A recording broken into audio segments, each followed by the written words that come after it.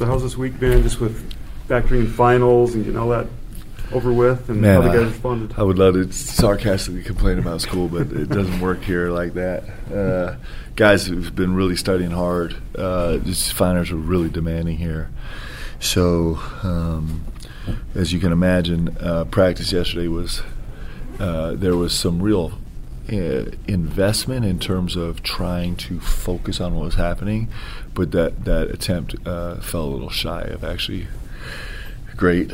So, but everyone finished their finals yesterday, so they should be able to start clean today, with the exception of a few guys that think they blew their finals. They'll be able to twist up today, but everyone else should be good.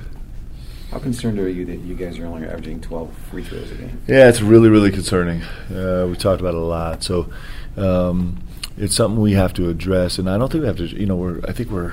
Have the 21st most efficient offense in America. So it's working, right? But I don't know if you win a WCC championship. I don't know if you go deep in the tournament if you don't get to the free throw line, right? So there's some ways that we want to remedy that. I think we can get a lot more action off the ball, where when we cut really hard, we can earn fouls. Like, we have to do that.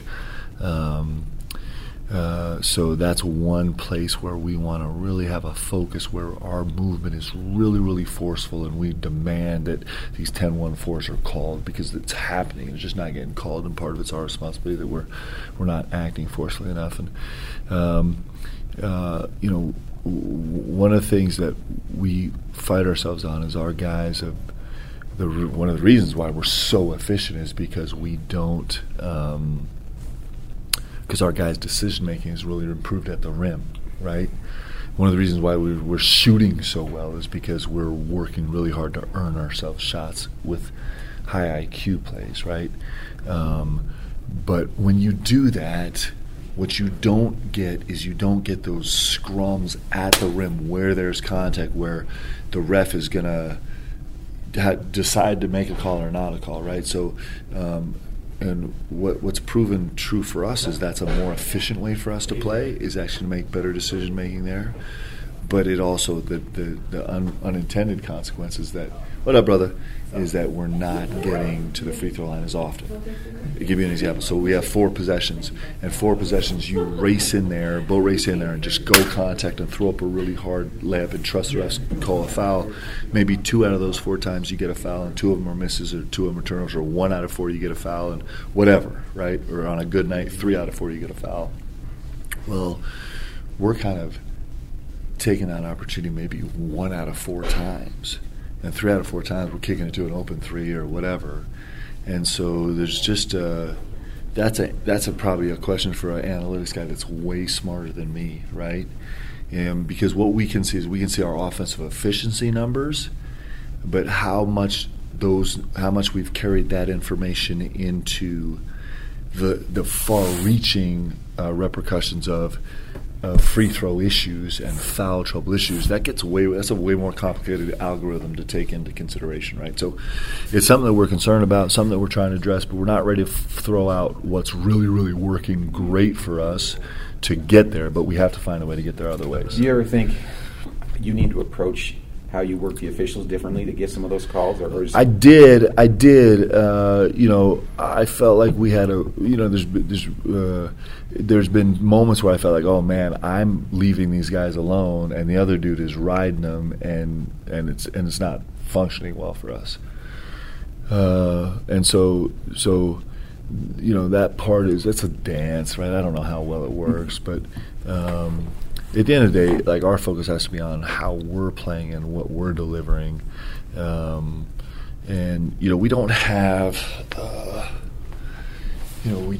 our team is not really made up of physical guys, downhill drivers to the rim. It's not really what we have, and so all of that is like, those are all, if we talked about it for another 2 hours, I list off with 100 other factors that are important for us to consider.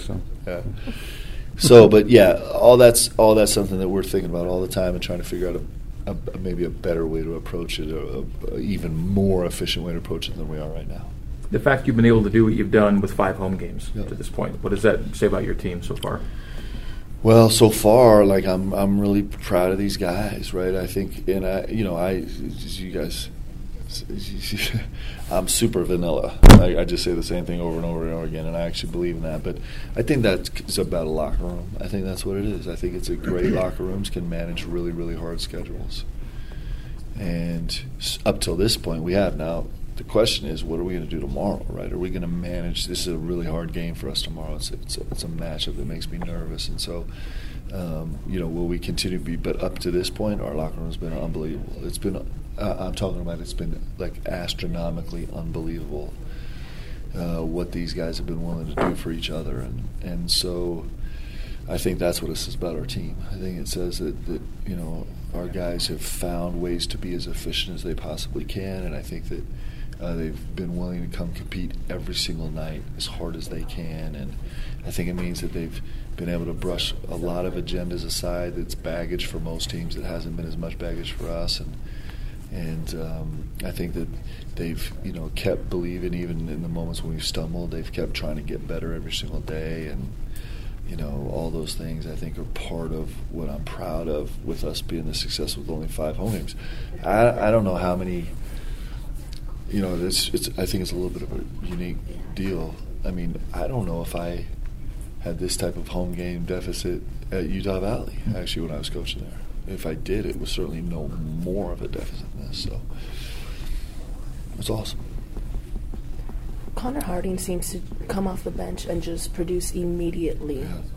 What do you think sparks him or motivates him to just want to get out there right away? In terms of what motivates him, I think he loves this university so much. He loves this team. I've told you before, too, the first time I sat down with him in our one-on-one interviews when I first took the job, he voiced that he just wanted to win, just win. And so he that allows him to stay pretty focused on trying to do the right thing. He's really, really embraced this idea of his decision making, of owning shots. Like, he's been a poster boy for those things, and he's his passion on the defensive end about, he takes it really, really personally. And he hasn't been perfect defensively, but he's had some games where he's been close to perfect. I mean, Nevada, here. I don't know, it was a couple weeks ago maybe. He's had some standout games where he's been unbelievable. The second half of Virginia Tech, where he's just taken upon himself to be like, okay, I have to make this work defensively, and he just cares. So his motivation, I think, is somewhere in there about how much he loves this place, how much he wants to win, and how much he cares about this program and these guys, and he's just willing to do whatever he has to do to help us win. Would you say the corner 3 is sort of his signature shot? Yeah, he gets it a lot just because of the kind of offensive positions we put him in. But I think right now he's shooting the ball from the 3 so well because he's just completely bought into just owning it, right? And he's gaining confidence. Like, he knows that he can miss 2 or 3 or 4, and he's like, hey, I know the answer. The answer is I'm come shoot it, own every ounce of it, and that's going to be enough. That's enough for us, right? And he is, he's talk about a guy that's letting the media take pictures after he shoots a 3. He stands there and owns it, and he's fully committed to the shot, and it's been a big part of what he's done so far. I don't know, is it 47% right now? And he's a stud, man. He could, and the thing is, he's a good enough athlete. He could probably be playing 38 minutes for us right now. So he's done a great job. He's made a huge jump so far this season, and he's on trajectory to become a really, really special player. Anything else? What's Christmas like in the Pope household? Awesome. Ask us after the game tomorrow. The game makes a big difference in our Christmas. Please let us win. You got a lot of ladies in the room. Yes. For Christmas, yes. right? My daughter's back. She's back for a month before she leaves on her mission. So it's awesome. It's going to be great if we win this game. You said you're worried about the matchup a little bit with Weber State. Just maybe a thought about what you see from them right now. Well, you always get a little nervous when you're playing a team you haven't played before, and I don't mean like a name. I mean a style, right? And so Weber State right now, not even including they're 22% of their possessions are in transition, and they're like a 1.3 something points per possession in transition, and the heart of that is that they are really small, and they are really, really fast, and they're really, really aggressive downhill, and that maybe traditionally has been an issue for us. Classic BYU maybe over the last couple of decades has been a team that struggles to guard little guards, and these guys are starting 4 little guards, and so we're feeling really, really keenly tuned into the fact that this is a massive challenge for us. It's just not. This is a complicated matchup. But we've had all kinds of complicated matchups all year long. This is just a little bit of a different flavor. It's not really Nevada, because even Nevada, Weber will run some floppy action that's really terrifying. Not as much as Nevada. They don't rely on it as much. But Nevada had 2 bigs on the floor that you could kind of manage some stuff in a different way than having 4 little guards on the floor. And these guys are really dribble heavy, really ball dominant guards, and so it's just going to be what it is. It's the challenge we got in front of us, and it's a challenge we need to be able to answer. Right, we're going to learn some things about ourselves tomorrow in terms of our commitment to the defensive end, both in transition defense and in half-court defense, guarding penetration, and guarding penetration also involves being there on the catch on shots and this is going to be a really good test for us. Weber State is not the best team we've played, but they pose a really unique matchup problem for us that's important. It's important for us to solve as we get closer to league play. We have to be able to answer this.